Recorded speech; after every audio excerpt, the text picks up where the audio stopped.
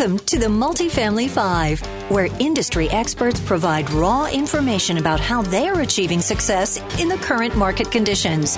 And now, your host, Dallas-based real estate broker, Mark Allen. And welcome to the Multifamily 5. Today, I'm excited to have Nate Busch from Busch Tax Company. Nate, how's it going? Very good. Great. Thanks for coming on the show today.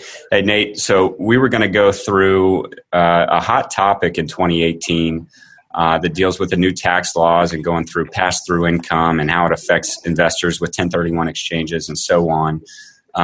But I feel like the majority of the listeners are sophisticated and have read through a lot of the tax laws and are maybe savvy in those areas. So we were going to hit on, for the listeners, two other areas with bonus depreciation and small business deductions. So Nate, this will be a little different than usual where I ask 5 questions. That's why we call it the Multifamily 5. And basically, I'm just going to let you talk through those two topics. And if we have any questions as we go along, I'll hit you with a question.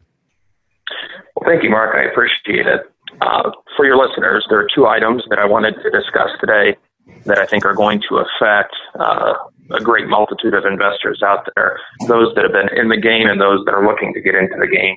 The first item I'd like to talk about is bonus depreciation. Now, before we get into bonus depreciation, what the actual benefit is, most investors out there have been through the song and dance of whether work that they do and expenditures that they incur for their rental properties should be capitalized or expensed as repair and maintenance. And without getting into those rules too much, a lot of it depends on whether the work you're doing improves the value of your rental property or just maintains its value. For purposes of this item, we're going to focus on those costs that improve the value of the property, and thus are called capital improvements. For capital improvements to properties, that too is divided into 2 categories. Improvements that are improvements to the actual property itself. In other words, items that affect the structural integrity.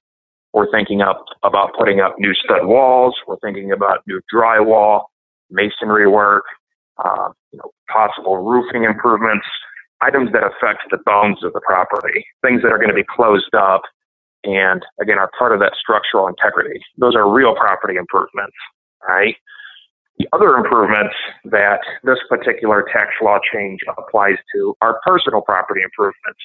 These are improvements to your rental properties to items that are not a part of the structural integrity of the building. We're thinking about carpet replacements, new flooring, cheaper cabinetry, landscaping outside, items that we can argue can be easily identified and broken away from the property itself. Under these new rules, real estate investors are going to be able to immediately deduct the full cost of those improvements in year 1, as opposed to having to capitalize those items and depreciate them over 5, 10, 15, or 20 years under the old rules. That's a tremendous advantage because, again, it's full 100% depreciation in year 1, as opposed to having the cost of your improvements spread over many years. Anytime that we can line up an expenditure of cash flow with an actual tax deduction, it lines up you paying less tax when you're having to pay for these sorts of things. So again, I'm very excited about that deduction, and I think it's a huge plus for real estate investors that are looking to get rewarded for improving the value of their property. Great. The second item that I'd like to talk about a bit is the small business deduction that affects a lot of real estate investors across the country with the new tax code. This deduction affects households that have less than $315,000 a lot differently than those that do. I'd like to talk just a little bit about households that have $315,000 of income if married, or $157,500 of income if single, differently for a moment here. For those types of households, anybody that has a business, it can be service-based, real estate investment-based, flipping, anything, you name it.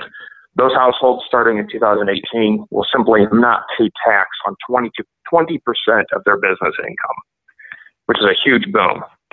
So if you have somebody that has a $100,000 business each year, and normally they'd be paying 20% effective tax on that income, that's normally a $20,000 tax bill. Starting in 2018, they only pay 20% on $80,000 of income. That's a $4,000 savings from 2017 to 2018, all else being equal. It's a huge benefit for those with household income of $315,000 or less if married, $157,500 or less if single. Something I'm very excited about. For households with income of greater than those amounts, if married or single, the rules get a bit more complicated. I'll kind of, in the world of real estate, I'll divide these into three categories. Let's look at the service-based categories of real estate investors. We're talking about folks who are real estate agents, brokers, perhaps folks that are receiving assignment fees or bird dogging fees, or just doing general consulting. If these service-based real estate investors make it greater than $315,000 if married, half of that if single, there is just simply no deduction. There's no special 20% deduction on service-based income for those types of taxpayers. For rental property landlords with household incomes greater than those amounts, the deduction is going to be the lesser of 20% of your net rental real estate income. That's your rents minus holding costs minus depreciation, or 2.5% of your basis of your depreciable property. To put together a very simple, easy example for your listeners, we'll assume we have somebody of household income greater than $315,000 has a multi-unit building, for example. Its net rental real estate income each year is $100,000. That is $100,000 of gross rental income minus holding costs minus depreciation. Right? That's we compare that against 2.5% of its adjusted depreciable basis. To make things easy, let's say each year it depreciates $500,000 of depreciable basis. All right? So the deduction will be lesser of 20% of its net rental real estate income, or 2.5% of that depreciable basis. Well, 20% of 100,000 is 20,000, and 2.5% of 500,000 is roughly 120,000. Or sorry, 12,000. The lesser of that would be 12,000. So the deduction in this example would be $12,000 for this rental real estate landlord that owns this multifamily property. For flippers, the deduction's a bit easier to calculate. It's basically the lesser of 20% of net flipping income, or 25% of whatever wage that one would pay themselves from their flipping company. In an example where you have a flipper that makes on average $200,000 a year, and let's say from their company or their corporation, they pay themselves a W-2 of $100,000, you would take a deduction of lesser of 20% of their income, just 20% of $200,000, that's $40,000, or 25% of whatever they put on a W-2 as salary to themselves, it's $25,000. In this example, their deduction as a flipper would be $25,000. So again, that's probably the best way I can explain that new deduction in the simplest terms possible.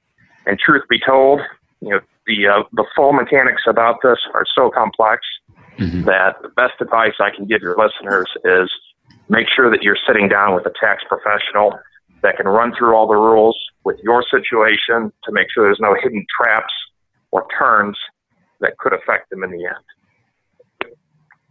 Great. Okay.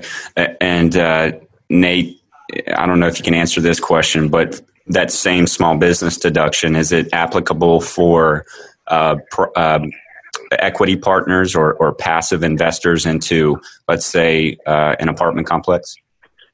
Correct. It is. If it's corporate, it is determined on a per partner level. So this deduction is not looked at from the perspective of the partnership as a whole. Rather, each partner would look at this deduction from their own perspective. So your partners are probably familiar with receiving K-1s from their partnership. Basically a 1099 from the partnership to them. telling them this is your share of the income. Their accountant would compute their own individual deduction based off of their own individual share of the partnership. So the deduction is definitely an individualistic deduction, completely independent of one's partners or what anybody else's income may be within that partnership. Great. I just wanted to highlight that because many listeners are passive investors into deals as well as active syndicators. And I probably should have prefaced this, and my apologies. Nate is obviously a tax expert, CPA, business owner, and real estate investor. And there was a blog recently. Nate has a blog, and Nate, I'll let you hit on your website here at the end and best way for listeners to contact you. But you had a great blog post about the common mistakes that you see business owners and real estate investors make. What would you say, just over the last few years of experience, what would you say is the most common mistake that you see, new investors, but even seasoned investors making? Well, one of the biggest mistakes that I see is failure to choose good counsel. I've seen a lot of accountants out there try to fit a lot of investors in a one-size-fit-all type category, where the same advice they may give to the couple down the street that own 3 rentals, they'll give to the multifamily baron that owns 5 or 6 complexes on the east side of town. Everybody is different. The strategies are different. Everything needs to be custom tailored to one specific situation because the tax laws are so complex.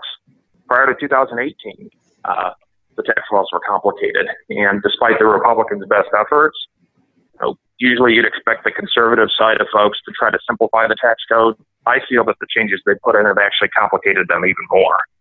So the need to find somebody that is willing to go through the code, is willing to go through the laws to make sure that everything is being addressed, specific and custom tailored to one's needs, is even more important now than it has been ever. So I see that as a big mistake that a lot of newbie investors make is they're not finding an expert that understands their world, does business in the world, fights the battles they fight in their own trenches, and understands what they go through in a day in and day out type ordeal. So again, that's the most common mistake I tend to see. That's interesting because that's the exact way how I found you or was referred to you, because I was looking for a CPA that was knowledgeable on subject to the existing mortgage type transactions and navigating that. So great point. Nate, what's the best way for the listeners to reach out to you, either with a question or just to get more information about your business? The best way to reach us is by phone or email. Our office phone number is 614-600-3777. My direct email is nate@buschtax.com. That's NATE @BUSCHTAX.com. And our website is just the same, buschtax.com. To find information on that blog that you mentioned and much more, your listeners are always welcome to reach out to us by website, phone, or email. Great. Nate, thank you for providing the listeners insight. I picked up a couple of different points from the bonus depreciation, so thank you for that, and I look forward to reconnecting soon. Always welcome, Mark. Thank you for having me.